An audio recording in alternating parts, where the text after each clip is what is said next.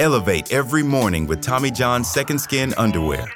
The luxurious support of Second Skin guarantees everything will go smoothly. With over 20 million pairs sold and thousands of 5-star reviews, guys love Tommy John. Plus, your most valuable assets are covered with Tommy John's best pair you'll ever wear or its free guarantee. Shop Tommy John's Friends and Family Sale right now and get 25% off site-wide at TommyJohn.com/Spotify. TommyJohn.com/Spotify. See site for details. This episode is brought to you by Visit Williamsburg. In Williamsburg, Virginia, there's never too much of a good thing. Whether you're a foodie, a golfer, a history buff, a shopaholic, an outdoor enthusiast, or a thrill seeker, you'll find what you came for here and more. So ask yourself, what is it you want? Discover Williamsburg and plan your trip at visitwilliamsburg.com. This episode is brought to you by ZipRecruiter. When you want the best, you have to act fast, especially when hiring for your business. You want to find the most talented people before the competition scoops them up. And the best way to do that? ZipRecruiter. ZipRecruiter finds top talent fast. In fact, 4 out of 5 employers who post on ZipRecruiter get a quality candidate within the first day. And right now, you can try it for free at ZipRecruiter.com/Spotify. ZipRecruiter, the smartest way to hire.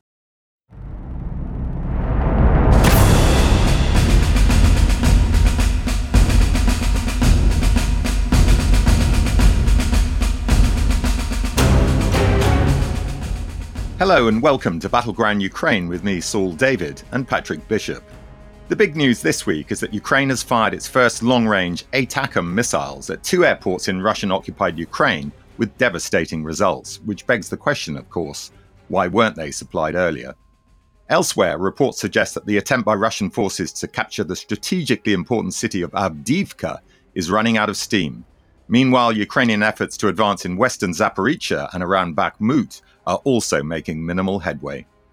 In other news, Putin has arrived in Beijing for a meeting with the Chinese leader Xi Jinping as part of the so-called Belt and Road Summit to mark the 10th anniversary of China's flagship global infrastructure project, while Joe Biden travels to Israel to underline American support for Bibi Netanyahu's government as it plans its response to Hamas's savage attack on its citizens.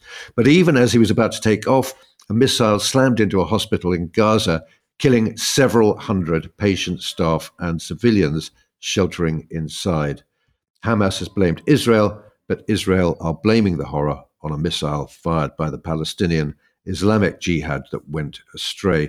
We'll discuss the implications of all this, but first, the news about the ATACMS. Saul, what have you heard? Well, I'll come to the detail in a moment, but it's worth reminding listeners that we've been calling for the delivery of these long-range missiles to Ukraine for more than a year. And finally, a couple of weeks ago, came the news that the bomblet version was about to be delivered. Well, they have been in double quick time, it seems. And on Tuesday, they were used to extraordinary effect against 2 airfields near the occupied cities of Luhansk and Berdyansk in eastern Ukraine, killing personnel and destroying warehouses, ammunition, runways, a mobile missile launcher, and up to 9 helicopters. It was, said the popular Russian mill blogger Fighter Bomber, who has good links to the Air Force, one of the most serious strikes in all of the duration of the SMO, and by that, of course, he means the Special Military Operation. Ukrainian President Volodymyr Zelensky seemed to confirm that ATACMS were responsible by saying, "I am grateful to those who are effectively destroying the occupiers' logistics and bases on our land. There are results. I am grateful to some of our partners. The weapons are effective, as we agreed." Of course, all this begs the question, what if the Americans had donated the ATACMS earlier? Might that have changed the course of the war? That's certainly the opinion of razor-sharp analyst Phil O'Brien of St Andrews University, who wrote in his weekly newsletter that the news was, and I quote, both heartening and profoundly disillusioning at the same time. It's taken far too long, writes Phil, and shows just what should have been done to help Ukraine sooner. It might have helped devastate the Russian army in 2022 when it was at its most vulnerable, and it would certainly have helped the Ukrainians with their counteroffensive. Well, of course, it's better late than never. Okay, we mentioned at the top that the attack by both sides were making little headway, Patrick. What have you gleaned of this? Well, there's been a lot of crowing in the Russian mill blogosphere, if there is such a word, and elsewhere about the likelihood that Avdiivka in Donetsk Oblast was about to fall to Russian troops after a series of head-on attacks. Well, that optimism seems to have dissipated on the Russian side, and even Putin was tempering expectations this week by describing operations in the area as an active defense as opposed to a straightforward offensive.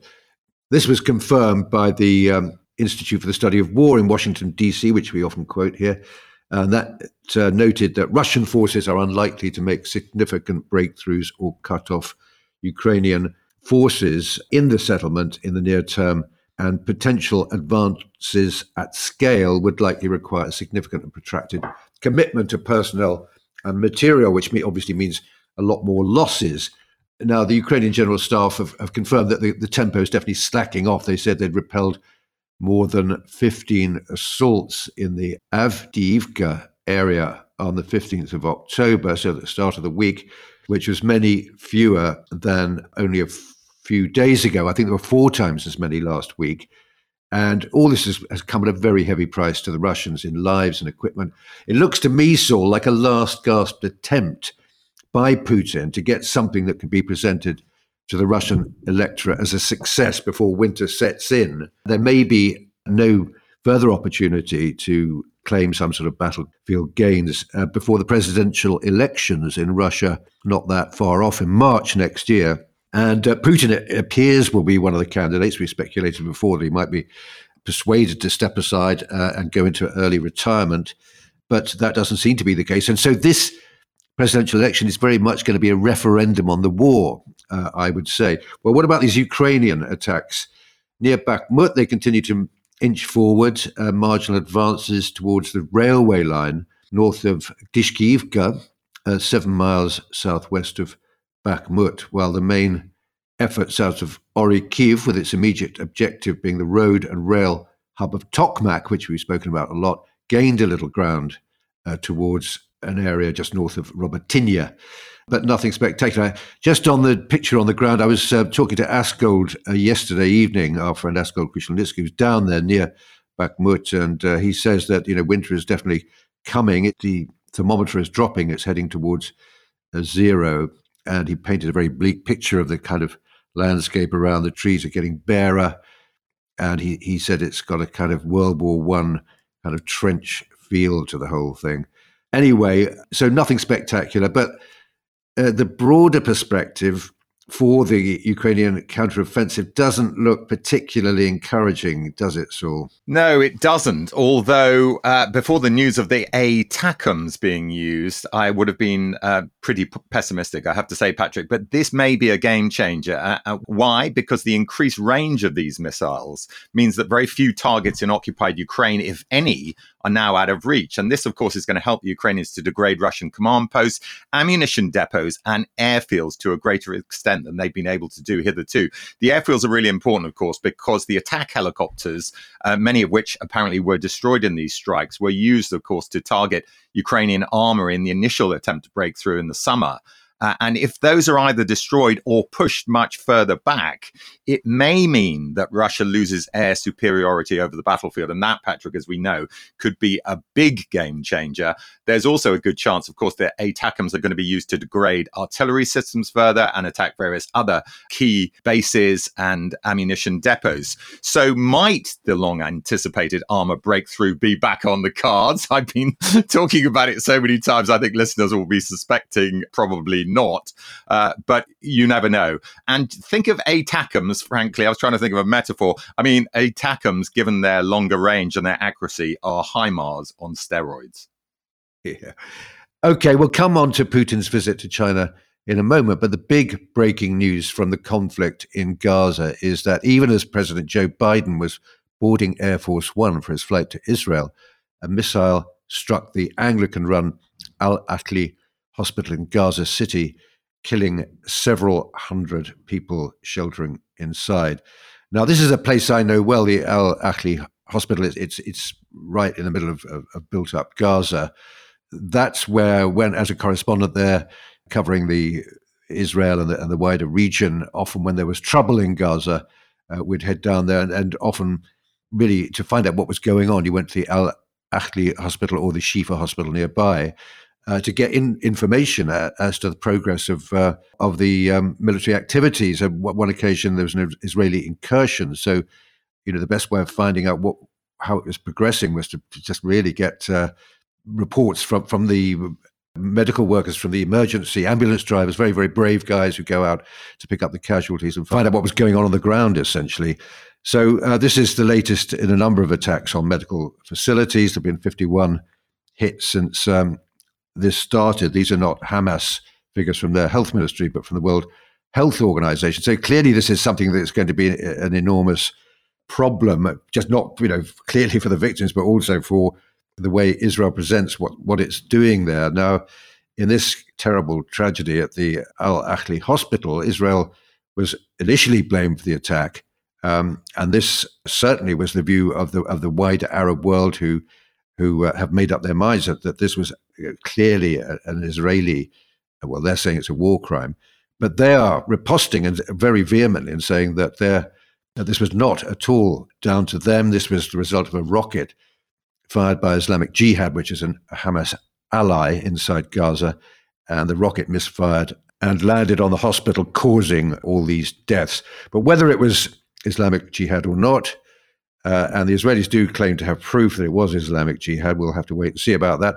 It's already had a massive impact on Biden's visit, a summit with the Palestinian president, Mahmoud Abbas. He's the head of the Palestinian Authority in the West Bank, but also very significantly President al-Sisi of Egypt and King Abdullah II of Jordan in Amman have all been cancelled. Hezbollah, in the Iranian-backed military organization that controls much of neighboring Lebanon in the north, has promised a day of rage. So tempers are running very, very high in the Middle East. And it's probably just as well in those circumstances that the IDF much heralded ground invasion of Gaza is off, at least for the duration of Biden's visit, and maybe for longer. A tiny little bit of good news is that senior Hamas officials have said the group is willing to release civilian hostages immediately if Israel ceases its bombing campaign, which the Palestinians say has already killed up to 3,000 people. We don't know how genuine that offer is. It'll come with loads of provisos, and nor do we know whether Israel is prepared to explore it further. But Israel is definitely in a tight spot here, Saul, isn't it? They've promised to destroy Hamas entirely, but after the atrocities carried out by Hamas last week. But to do that if their solution to the Hamas problem is a ground invasion of Gaza, there's inevitably going to be a lot more deaths of innocents, including their own hostages potentially. So what other options do they have? Well, they're limited, and none of the alternatives are particularly palatable. They can negotiate, of course, at least negotiate the release of the hostages. We mentioned the fact that Hamas seem willing to discuss this. And it's interesting that, if anyone listening to our Wednesday podcast will have heard me talking about the Entebbe raid, which I wrote a book about a few years ago. And what happened during the Entebbe raid is that a lot of family members put pressure on the IDF not to do anything that was going to lead to harm towards their relatives for understandable reasons. Well, exactly the same thing's happening now. So there are protests outside the IDF in Tel Aviv by relatives of the hostages, and they're obviously putting a lot of pressure on the military and the government to do something about getting their people back safe. And we shouldn't underestimate the fact that this is a big political issue. So that's one thing they can negotiate, but that's not really going to solve the problem of dealing with Hamas. So what else can they do in that sense without a ground invasion? Well, they can use special forces operations with people like Sayeret Matkal, who carried out the Entebbe operation, to do what we might describe, I suppose, Patrick, as a more surgical strike, targeted assassinations of Hamas leaders. But that's not easy, going into the Gaza Strip with all the difficulty of that urban environment to take out these individual leaders. And the other obvious option is to continue with the airstrikes. But that's not ideal either, of course, because whether or not Israel was responsible for the strike on that hospital, and I have actually heard some of the evidence this morning that the IDF is putting forward. Now, how convincing it is one thing, but they do seem to have a certain amount of radar evidence to show that the missile came from within Gaza.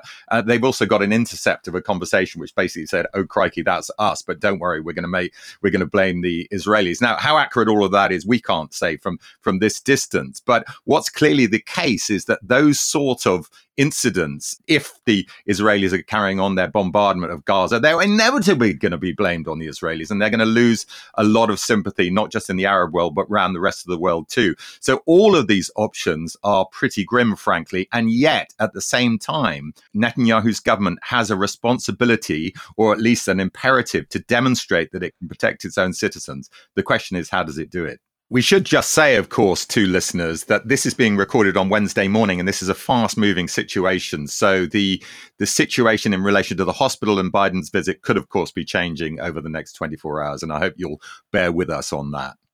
Yes, absolutely. Returning to Ukraine for a moment, we mentioned at the top that Putin has just met Xi Jinping in Beijing, the Chinese president, and Xi hailed the mutual trust, quotes, between the two countries and also their close and effective strategic coordination. But as is often the case, is what he didn't say that's most interesting. And he said nothing specific about Ukraine, about neither supporting nor condemning what's going on there on the Russian side. So in some senses, this is just more of the same. They've been fence-sitting very effectively, China making all the right noises, but not really offering anything tangible to restock Russia's much depleted armory, which has been run down very heavily since the beginning of the war. Nonetheless, Putin was given the full treatment. He was the guest of honor at the summit. So from the outside, at least, I think the message is, our strategic relationship is still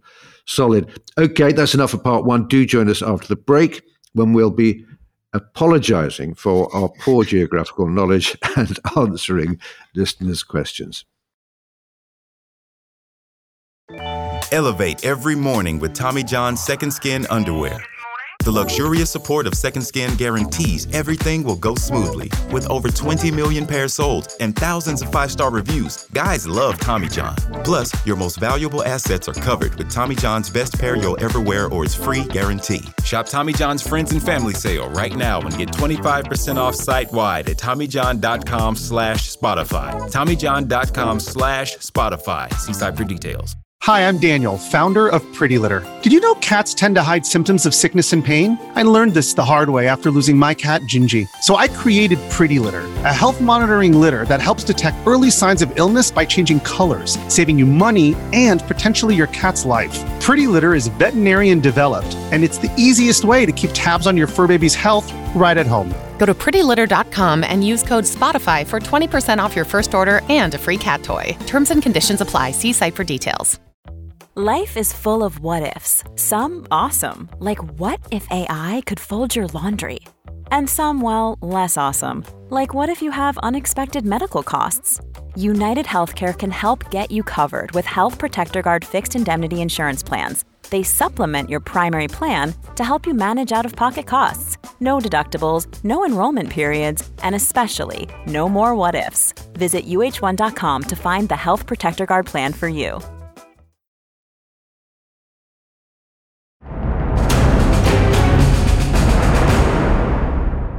Welcome back. Well, during the break, Patrick and I were discussing how this podcast is beginning to take over our lives, not least because the Gaza situation, with a kind of daily update on it, means that we've got to keep an even closer eye on current events than usual. Occasionally, we get away, and Patrick's just had a trip up in Scotland. What happened there, Patrick? That's right, Saul. I did try to get away from it all. I went up to South Uist in the Outer Hebrides to do some fishing with a few mates, Mark, Chris, and Henry. Well, the weather was pretty grim and we didn't catch many sea trout, but there was one very significant event for the history of Scotland and the history of fishing, I would say, which occurred during the stay. Well, one day it was absolutely hissing down outside and blowing a hoolie, as they say up there, and we decided not to venture out. We're usually pretty hardy, but on this occasion it was just a bit too much. So two of the guys tie their own flies, so they got their rigs out to while away the time. We were sitting there around the kitchen table, having a cup of tea and eating Tunnocks caramel wafers. Now, Scots folk and anyone who visits will know the iconic power of Tunnocks caramel wafers and Tunnocks tea cakes. Well, one of the fly tires, he's called Henry Ticehurst, took a fancy to the very distinctive yellow and red wrappers that the caramel bar comes in. So he then decided to use it as the body of the next fly he tied.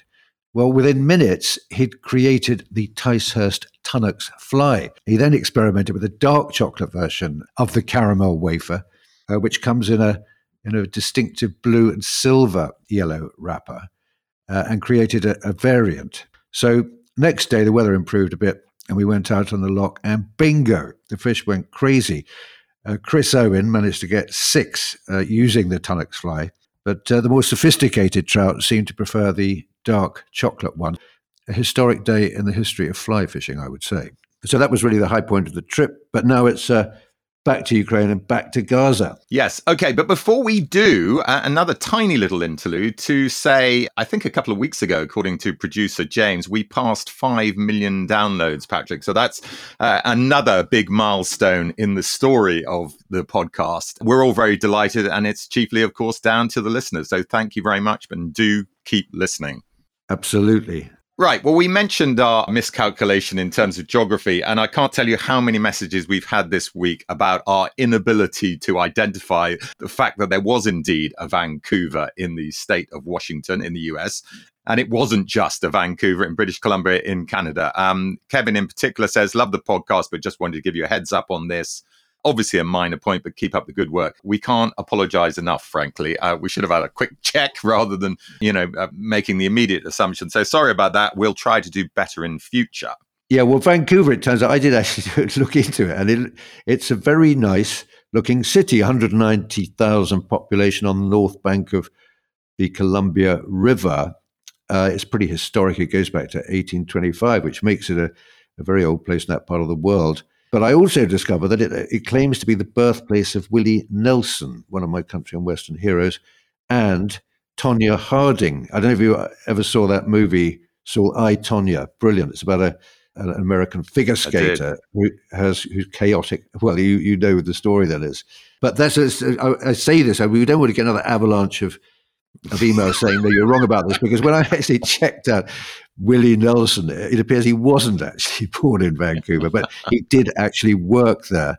And indeed, Tonya Harding, I think, was born nearby, but not actually in, but was closely associated with the place. So clearly a fascinating city, and then we can quite understand why people were shocked by our ignorance. Okay, we've got a question here from David Ball from Dublin. Really enjoy the podcast, but on your point of the global south being sympathetic to Russia, due to the perception of them being anti-imperial, influenced, of course, by the UK and France's history and how the global south views the West, David finds it ironic that Russia is one of the world's last empires. It may have lost 14 other Union republics from Soviet days, but it still rules plenty of other peoples in the east of Russia since the 18th and 19th century. And of course, he's referring to the fact that it's a federation and not just the original Russian heartland. So he's got a point there, Patrick, hasn't he? I mean, Russia should really be seen as a modern empire. And of course, it's trying to extend that empire by its invasion of Ukraine. And yet still it gets sympathy from the global south. It is a bit of a contradiction, isn't it? It is. I think they just did their PR better in terms of what we used to call the third world, presenting themselves as sort of liberators, but they were essentially, colonizers as well. But they've got away with it thus far. We'll see how long that lasts. Now, I've got one here from Mark Patrick Finnegan, who I guess is an Irishman. He says, wonderful podcast, folks. Great that you're giving the average. No, excuse me. We don't make this mistake again. Mark is clearly from Canada. He says that he did try to contact something we've mentioned before, Cars for Ukraine. He hasn't heard back from them.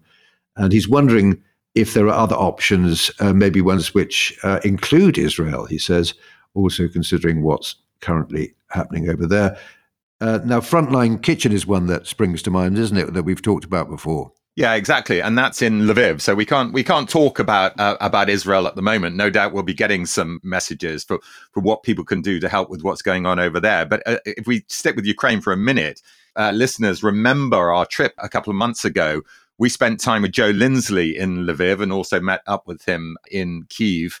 And Joe has been doing wonderful work out there. He's involved in something called Ukrainian Freedom News. And I would recommend contacting Joe directly. And you can get him on the contact section of his website. And that's www.ukrainianfreedomnews.com. And he will tell you how you can volunteer in a useful way in Lviv and possibly elsewhere too. So do try him. Tom from Denmark has a question related to the FSB, the GRU, SVR, the intelligence, the Russian intelligence services, military and civilian, and special forces activities in Kiev. He's talking about the period just before the invasion. He says, as we now know, the Ukrainian government survived capture, but what really happened? Why did the Russians fail? Had the Ukrainian army put up checkpoints, intelligence, and so on? And what units did the Russians use? Many questions, he says. Hope you could shed some light. Can you shed some light, Saul? Well, I mean, we all remember it at the time, the incredibly dramatic moment, don't we? And certainly the reports suggested that there were these rogue units, probably Spetsnaz, but, could have been units that were being run by Russian intelligence, GRU, FSB being the obvious ones, SVR being the foreign intelligence services. I mean, all of them and or paratroopers could have been part of these snatch squads that were supposedly sent in to decapitate the Ukrainian government. Now, I did a little bit of digging into this to see if there's anything specific on this. And there's a fascinating article that actually was published last April. That's April 2022, so not long after the events, by a Guardian journalist. But he's really quoting an American reporter who spent a bit of time with Zelensky, a guy called Simon Schuster. And Zelensky told him exactly what happened and how Russian troops came very close to finding him and his family as they attempted to seize the capital's government district on day one of the conflict. Now, I won't read the whole article, but just give you a few snapshots. While many of his memories of those first few hours remain fragmented, Zelensky said the pre-dawn of 24 February stood out. After the bombing had started, he and his wife and family prepared to flee their home. They could hear explosions all over the place. And that's when the Ukrainian military told him that Russian strike teams had parachuted into Kyiv. I'm sure that's entirely the case, or whether they were coming in from Hostomel or whether they were already been inserted there before to kill or capture him and his family. Gunfights broke out all over the government quarter. Guards inside the compound shut the lights and brought bulletproof vests and assault rifles for Zelensky and about a dozen of his aides. And lastly, Russian troops made 2 attempts to storm the compound while Zelensky's family was still inside, according to Schuster, the journalist. The following night, after refusing offers of more secure surroundings, we all remember this, including an evacuation by US and British forces, Zelensky walked outside into the courtyard to record that now famous video message on his phone, in which he said, "I'm not going anywhere. I'm here for the duration." And that was, I think, Patrick, a big turning point, wasn't it? Yeah, those amazing details, aren't they? It's a fabulous image that's summed up there. Yeah, no, great stuff. Okay, next question here is from Adam. He's recently been looking at the amount of military support given to Ukraine and, the fact that the US is in the lead. But it's interesting, he says, that Germany seems to have turned on the tap and has now pledged more than double the UK amount. Therefore, they're going to give £15 billion worth compared to our £6 billion worth, albeit, says Adam, no sign of those long-range Taurus missiles. It's interesting whether or not the fact that ATACMS have just been used, will that change German minds? We don't know. We'll see. But the other point Adam makes is, why haven't France and Italy been offering more? They made a combined contribution of just a little over 1 billion, according to Adam, which is less than many other NATO countries, including Canada, the Scandinavians, and the Balkans, have been giving. I mean, his question really is, why is that? I mean, what's going on, and why haven't France and Italy upped their game a bit more? Patrick, do you know anything about this? I do. It is true that the proportion of France's military aid is pretty low compared to everyone else. It's about $500 million, which is only 2% of the overall external military aid that's been given to Ukraine, which puts it way down the list. It's way below the UK, Germany, even below Finland, much smaller country, much smaller economy. Now, I think this sort of plays, if you're being suspicious about France's motivations here, you will remember that at the beginning of the conflict, Macron gave a rather unfortunate impression of going rather soft on Russia and on Putin, offering his services as a mediator, etc., etc. And I think since then, he's been sort of trying to toughen up his sort of stance, if you like. Fortunately, he's struck a much harder line since, but the rhetoric doesn't seem to be matched by the military contribution. Now, in its defense, France would say, okay, it may not look like a lot on paper if you just put it in monetary terms, but what we're giving them is actually quality, not quantity. And they cite these 18 Caesar self-propelled artillery units, which are very effective, and they're very much appreciated by the Ukrainian forces on the front lines. But that is a quarter of the entire French stocks of this system, of the Caesar artillery units. And so by giving them, they're actually, they run the risk of leaving themselves exposed when facing up to their military commitments around the world, particularly in the Sahel and the Indo-Pacific. Why is this the case? Well, basically, like a lot of Western powers, what was deemed to be the end of the Cold War meant they sort of started running down their stock. So they found themselves rather ill-prepared when subsequent crises blew up, this being the biggest, of course. Now, domestically, Macron is actually under some pressure to start handing over some more kit, particularly Leclerc tanks, named after the great Second World War general, of course, and also air defences. So it may be that somewhere in the not-too-distant future we do see France actually putting its hardware where its mouth is, if you like. But of course, as we always say, so why don't they just get on with it and do it now while it might actually make a difference? Yes, exactly right.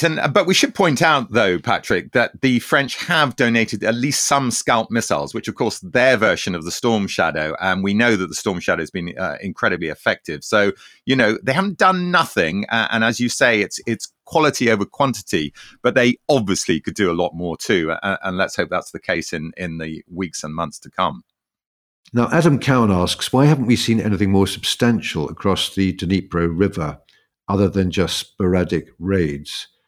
He says, surely there are large parts of the river which are now shallow enough to allow certain heavy armor and new bridgeheads across, and that would draw Russian forces away from the Tokmak front line. What do you think, Saul? What do you think the reason is for that? Well, it's a good question, and I've been asking the same thing myself, I have to say, Patrick, but we should say, or I should say as a preface, that cross-river operations, amphibious operations in general, are incredibly hard to pull off. I think we've mentioned before on the podcast the crossing of the Rhine in March 1945, but it was an enormous operation, and it was done, of course, with air superiority, which is something, at least for the moment, the Ukrainians don't have. But getting back to my point about the ATACMS, I mean, if they are able to drive Russian air assets further away from the battlefield, you may see the Dnipro River as a real area of possibility. We know that the Ukrainians have got various little pockets of presence on the far bank and therefore potential bridgeheads, but those are not they haven't moved any major equipment over there. And there is nothing that, as far as I can see, that's particularly in the offing, although there was an interesting story this week that the Russians had targeted and destroyed a big barge in the river, which they suspected the Ukrainians were about to use for some kind of cross-river operation. So this could definitely be something to watch. And Adam's right, of course. Not only might it provide an opportunity for a breakthrough in its own right, it will certainly distract the Russians and cause them to pull troops from elsewhere to try and defend that position, which is probably something that they're defending relatively thinly at the moment, given that all their main assets are in places like Western Zaporizhzhia and up near the Bakhmut and Kupiansk region. So we'll wait and see on that one. Okay, one more question, I think maybe for you, Patrick. This is from Kieran Osigda. Terrible pronunciation, I'm sure. And he says, hello again, gents. Well done on the pod. Quality as usual. Just regarding the background to the Palestinian-Israeli conflict, I couldn't help but notice that you did not mention the role Britain played in the root causes of the conflict. Britain had control of Palestine post-World War I and presided over the absolute mess that fell out of the Balfour Declaration. Just thought you guys should mention it so nobody forgets whose fault it is. Now, are we assuming Kieran's Irish, Patrick? And do you want to answer that? Yeah, I think we can safely say that Kieran is Irish. And like a good Irishman, he's always got a beady eye on British foreign policy. Actually, I mean, anyone sort of studying that period of the post-Balfour Declaration, the Balfour Declaration, of course, being the pledge that the British government made that it would, back in 1917, that it would look favourably upon the idea of a homeland for the Jewish people in Palestine. Now, that was a pledge that, of course, came back to haunt them. You're absolutely right. The only thing I'd say in Britain's defense here, Kieran, is that this was a burden they didn't particularly want to shoulder. They already kind of knew what it was like from Ireland, which was not dissimilar situation. Quite a few parallels there, trying to hold the ring between two competing sort of territorial and religious traditions. So, yeah, so I think they did it with a heavy heart. I think I'm not a great defender of British colonialism, but I really think they did their best in the circumstances. There was sympathy for both the communities, but in the end, they were trying to keep them apart while they both then in turn took the fight to the British themselves. So they were fighting a sort of triangular conflict in a way. So yes, they did contribute greatly to the chaos that emerged, but they were doing their best, and I think we have to give them credit for trying to try and bring some order and some justice to a situation which admittedly they had helped create, but they certainly wanted to try and leave Palestine with some dignity and some honor. Unfortunately, that wasn't how it turned out. Yeah, and I suspect Kieran wrote his question before Wednesday's episode, Patrick, in which, of course, you talk about your book, The Reckoning, which makes it pretty clear that the British, certainly by the 30s and early 1940s, were not pro-Zionist per se. They were trying to keep a balance between the competing interests. So it is incredibly complicated. And of course, the real key moment in terms of ensuring that the UN was eventually going to give support for the creation of Israel was the Holocaust. I mean, we should never forget that. And the sort of emotional and political fallout of that was very much a driving force behind all of that. Quite so. Okay, well, that's enough for 1 week. Do join us next Wednesday. We're not quite sure whether there'll be more on Gaza or whether we'll be carrying an interview. We've got some very, very interesting ones in the locker. And of course, a couple of days later on Friday, when we'll be bringing you up to date on all the latest from Ukraine and from the Middle East. Goodbye.